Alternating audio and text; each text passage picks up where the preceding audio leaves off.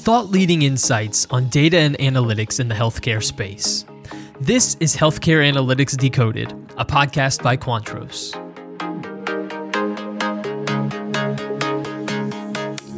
Hello and welcome to this episode of Healthcare Analytics Decoded, a Quantros podcast. Thank you so much for joining us for this episode of the show. Today we're excited to welcome Andrew Johnson, Quantros' Director of Data Science, on the program. Andrew's healthcare data science work has been published or quoted widely in dozens of scientific journals, papers, and presentations. Prior to joining Quantros, Andrew led HCA Healthcare's National Group Data Science team, where he directed the design and construction of clinical and operational predictive models, and also led a team to win first place in AHRQ's 2019 Bringing Predictive Analytics to Healthcare Challenge.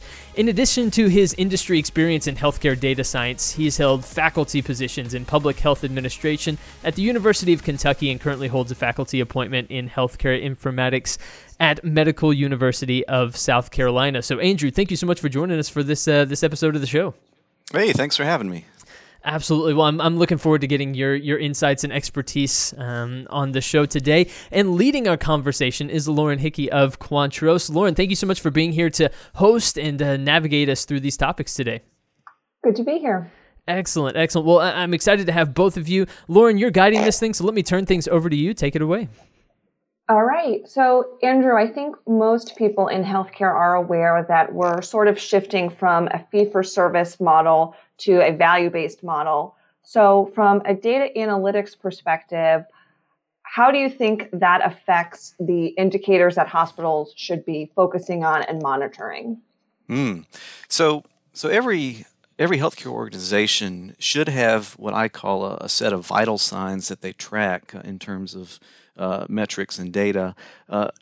For everyone, those should flow down from their mission statement. But as you say, with value-based care growing, what we're going to see is that there are a few new things that need to be added to these measure portfolios. I would put these new additions into three big categories. The first would be, are your providers compliant with whatever care practice models or evidence-based best practices that you've chosen to do? Are any of the outcome measures associated with, let's say, value-based contracts, are those being tracked? And the third is patient experience metrics. Those are the three broad classes of things that I think will need to be added to the measure portfolio for monitoring. Interesting. So for patient experience, I know there's sort of this debate about using patient satisfaction surveys and self-reported data. So if someone's trying to avoid survey data and self-reported data and things like that, what can they look at instead to capture some things like patient experience? You bring up an interesting point, which is really around the measurement validity of these patient experience surveys. Mm-hmm. I would not say don't use them. I would say use them as part of a multi-pronged measurement philosophy, a balanced scorecard, if you will. Mm-hmm. So potentially you're including it, but it doesn't have as heavy as a weight as something that you can objectively quantify, like a mortality rate or rates of complication. Absolutely. I draw parallels to my academic experience where we have student evaluations, right? And mm-hmm. they are simultaneously critical and biased, because the loudest voices are always those who had the best and the worst experience. Sure. But that doesn't mean we should, stop collecting either of them. Okay. And so then how do you think hospitals should then be leveraging this data for performance improvement plans or rooting their improvement strategies in the data? Well, it all flows from the very top. If you go back to the historical development of officer positions in healthcare organizations, one thing you'll tend to see is the CIO, the Chief Information Officer, technically was right under the Chief Financial Officer, and that has its grounding in the fact that most of the early things that they wanted to track were financial information. So it makes sense to put your CIO under there. And as the decades have gone by, we've seen the CIO pop out as a peer of the CFO. And what you're seeing now, similarly, is the creation of either a chief data officer or a chief analytics officer, which used to be, under its own little branch. Now, joining that peer relationship at the table of officers. I think that's step one. You always have to start with an organization at the highest level saying, it is important to us to not only collect data, not only to clean, organize, and display it, but to actually do something with it that changes how we do things. Right? You have to have the full loop to really get any kind of transformational change in an organization. So to start, you always start with a motivated leadership that is willing to put their time and organizational resources in building an analytics department. Got it. And then, so for an organization who has really made, performance improvement a priority, and they've really, are dedicating time and resources to it, do you have any advice about choosing where to start? Because healthcare, it's multifaceted. There's a lot of moving pieces. It's complicated, obviously, and so. Yes. At any moment in time, you can have a multitude of different areas that are, sort of calling for your attention. So it can be difficult to choose, like, what's our number one priority? What do we focus on first? Yeah.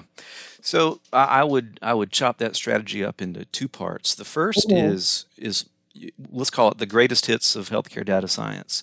And these are, going back to your first question, those broad-based portfolio metrics that you need to have. Like, you need to know what your readmission looks like on a rolling scale. You need to know what your length of stay is looking like.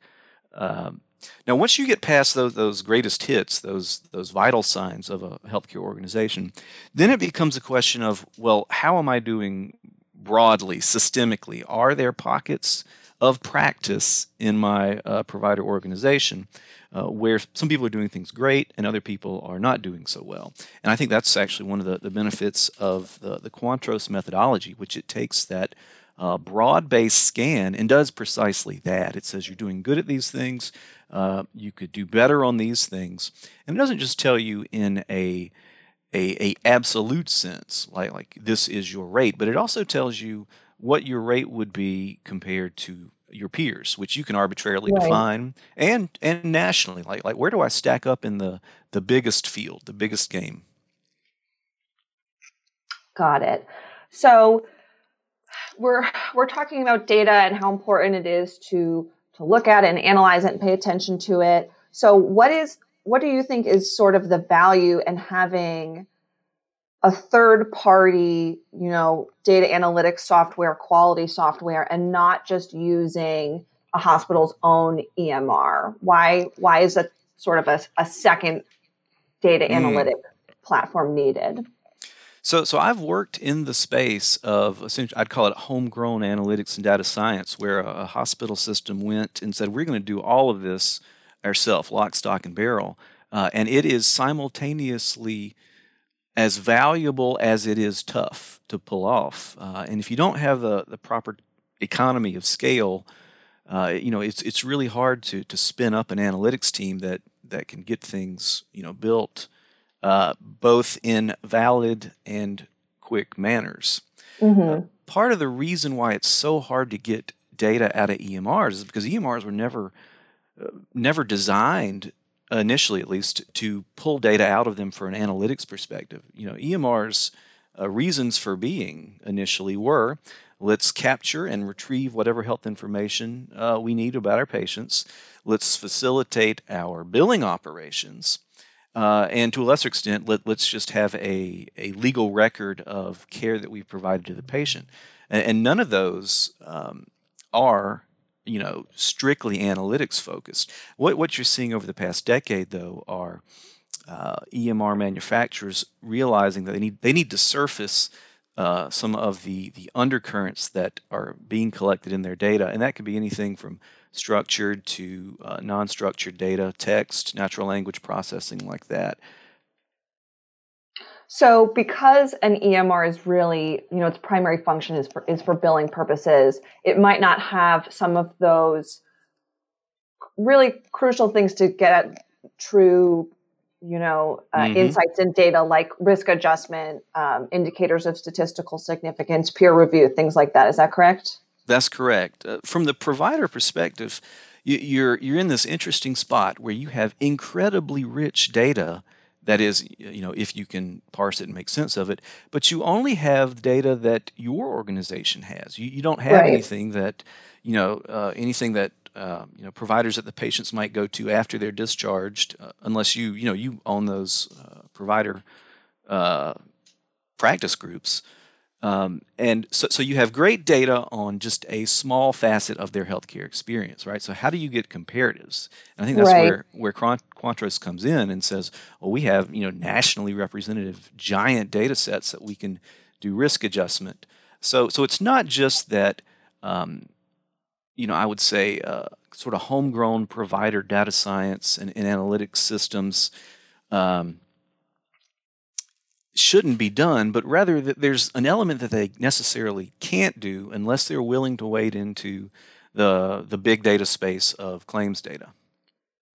Sure. So let's do a little bit of a deeper dive into some of those things that really make data analytics more valuable, like risk adjustment and peer review. So could you tell us a little bit about why risk adjustment is so important when you're analyzing hospital and physician performance? Certainly. So the general idea in at least inferential statistics, if not the practice of statistics as a whole, is that the most interesting questions are actually comparisons.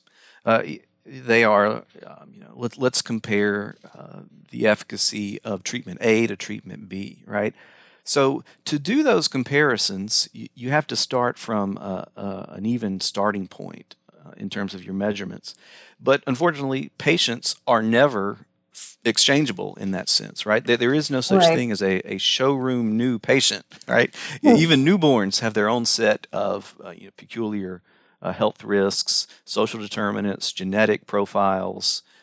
So every patient is different. Therefore, every collection of patients is different. And so what we have to do, if we want to compare variation that's coming from provider sources, that things like quality and efficiency, then we have to control for variation that's coming from other places.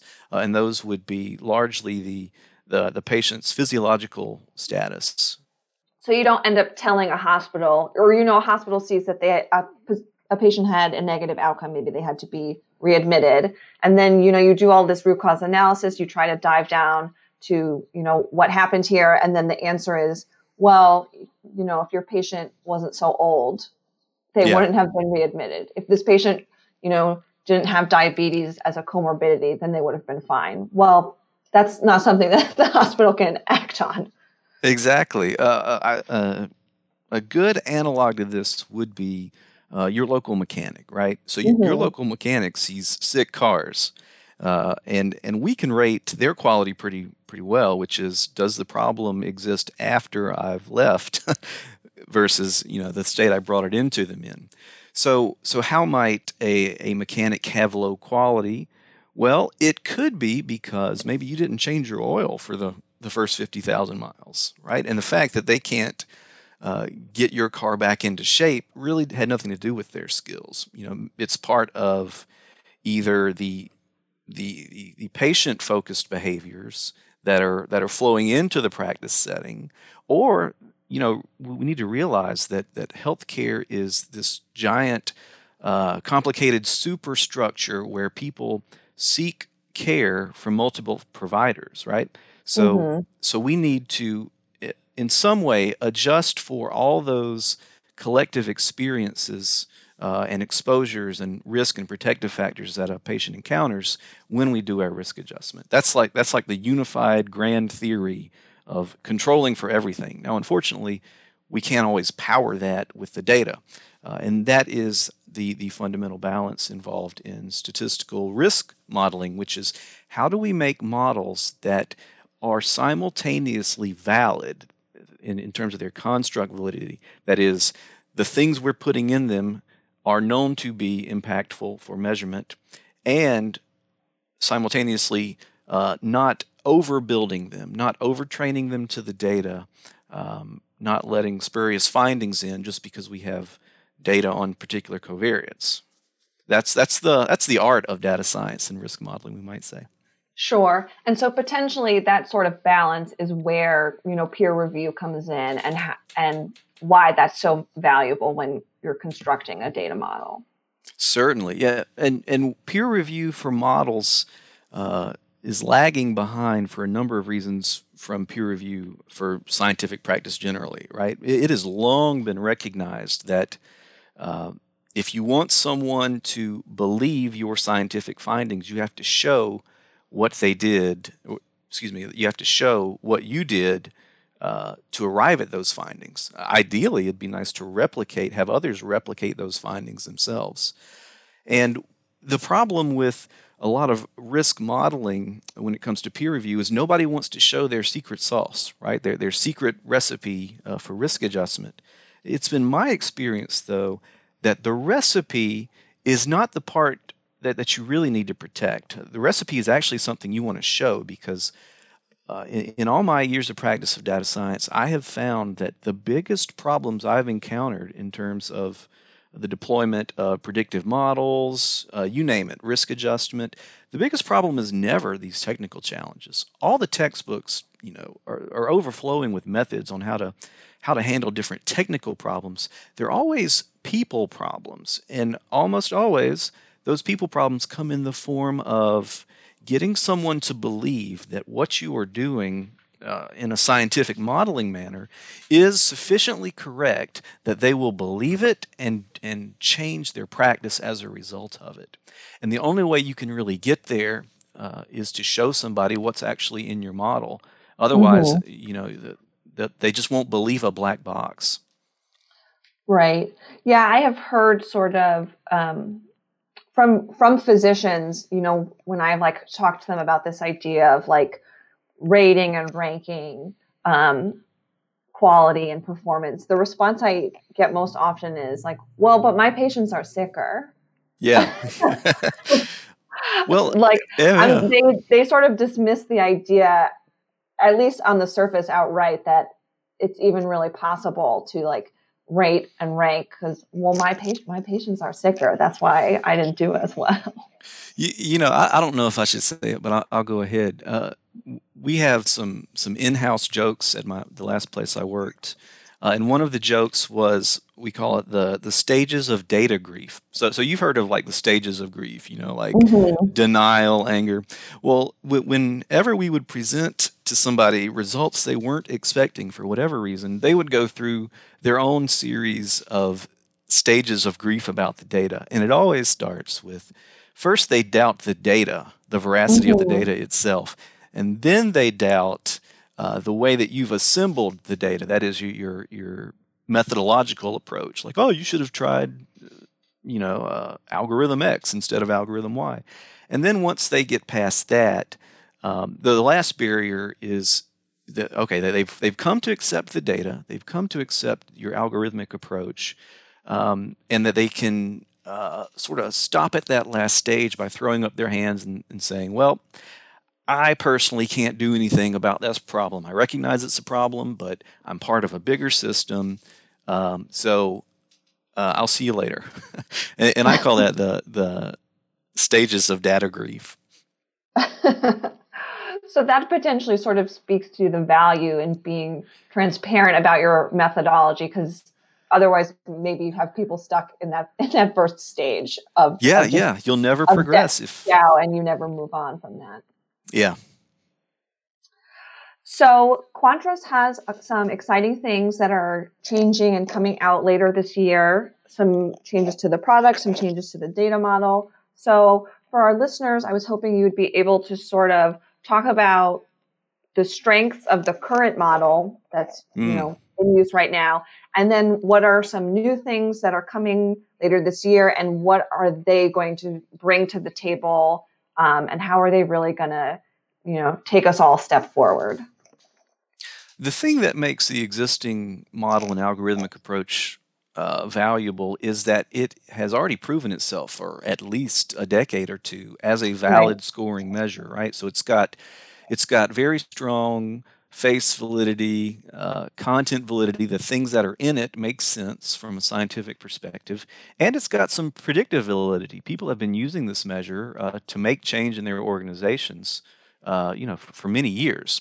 So we know it works. So I am not coming in to overhaul anything, but rather to incrementally incorporate modern statistical practices, that have come up in the last decade or so.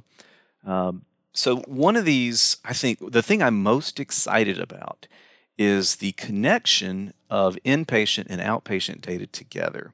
So, I spoke previously about how a patient can see multiple providers in multiple settings at multiple points in time, but we still need to conceptualize their experience as these longitudinal arcs, these episodic arcs that encapsulate multiple encounters provided by multiple providers in multiple places. And we're finally getting there, that integration of inpatient and outpatient data, to be able to look at these longitudinal arcs of care and to say we're really breaking beyond the admit to discharge bounds of inpatient data. And we can say, physician or provider, you are part of this larger system, and this larger system is generating this set of results. And so now you can do something with things that were previously outside of your visibility. If you were an inpatient provider and you only had your own inpatient data. So that's what I'm most excited about with the new model that's coming into production, hopefully by the end of the year. Sure. And so this idea of, inpatient versus outpatient and sort of the value of being able to look across care settings. So this also allows you to should allow you to compare outcomes between settings, correct? So, maybe Yes. our knee replacements in the outpatient setting cost less than those in the inpatient setting, but our patients are having, worse outcomes. They're having to have more follow-ups. They're having higher rates of complications. So is it actually resulting in being less expensive? Or once you pull in all of the required follow-up care and the cost of these poor outcomes, potentially outpatient is actually ending up costing more, things like that. That is absolutely true. There are a multitude of ways that the application can slice the data, particularly along the lines that you just identified. You can slice by setting type, provider, episode type. You can just look at surgical episodes. You can look at the larger medical episode bundle. It's really very flexible, and it allows you to make those comparisons, which, as I said, comparisons are the interesting part of statistics. And this sort of, you talked about like an episodic arc of it, a patient's entire healthcare journey. Mm-hmm. So that also pulls in really every physician or surgeon or hospitalist, every healthcare worker, for the most part, that really touched that patient throughout that course of care, whether that, is over a single inpatient visit or, a month or 6 months. That's correct. And it is a shift in how we look at the attribution of quality, because we are combining together multiple encounters into this larger episodic structure. Well, that means let's say you have multiple inpatient encounters. Well, that means you have multiple attendings. You may have some consultings in there. You may have a surgeon doing a procedure or multiples of them. You have a much bigger set of people to which you could attribute some outcome. And this is in line with the general philosophy behind value-based care, which is, let's get away from sort of the blame game of you caused this, therefore we're going to ding you. And let's say we are all sort of collectively responsible for the broad-based outcomes that our patient population experiences. That in a nutshell, is value-based care. And it requires a shift in thinking about attribution. We're going away from this direct causality interpretation of attribution and toward one that's more associative, which says you were a part of this system that generated these results. Therefore, you have some attribution grounded in that system.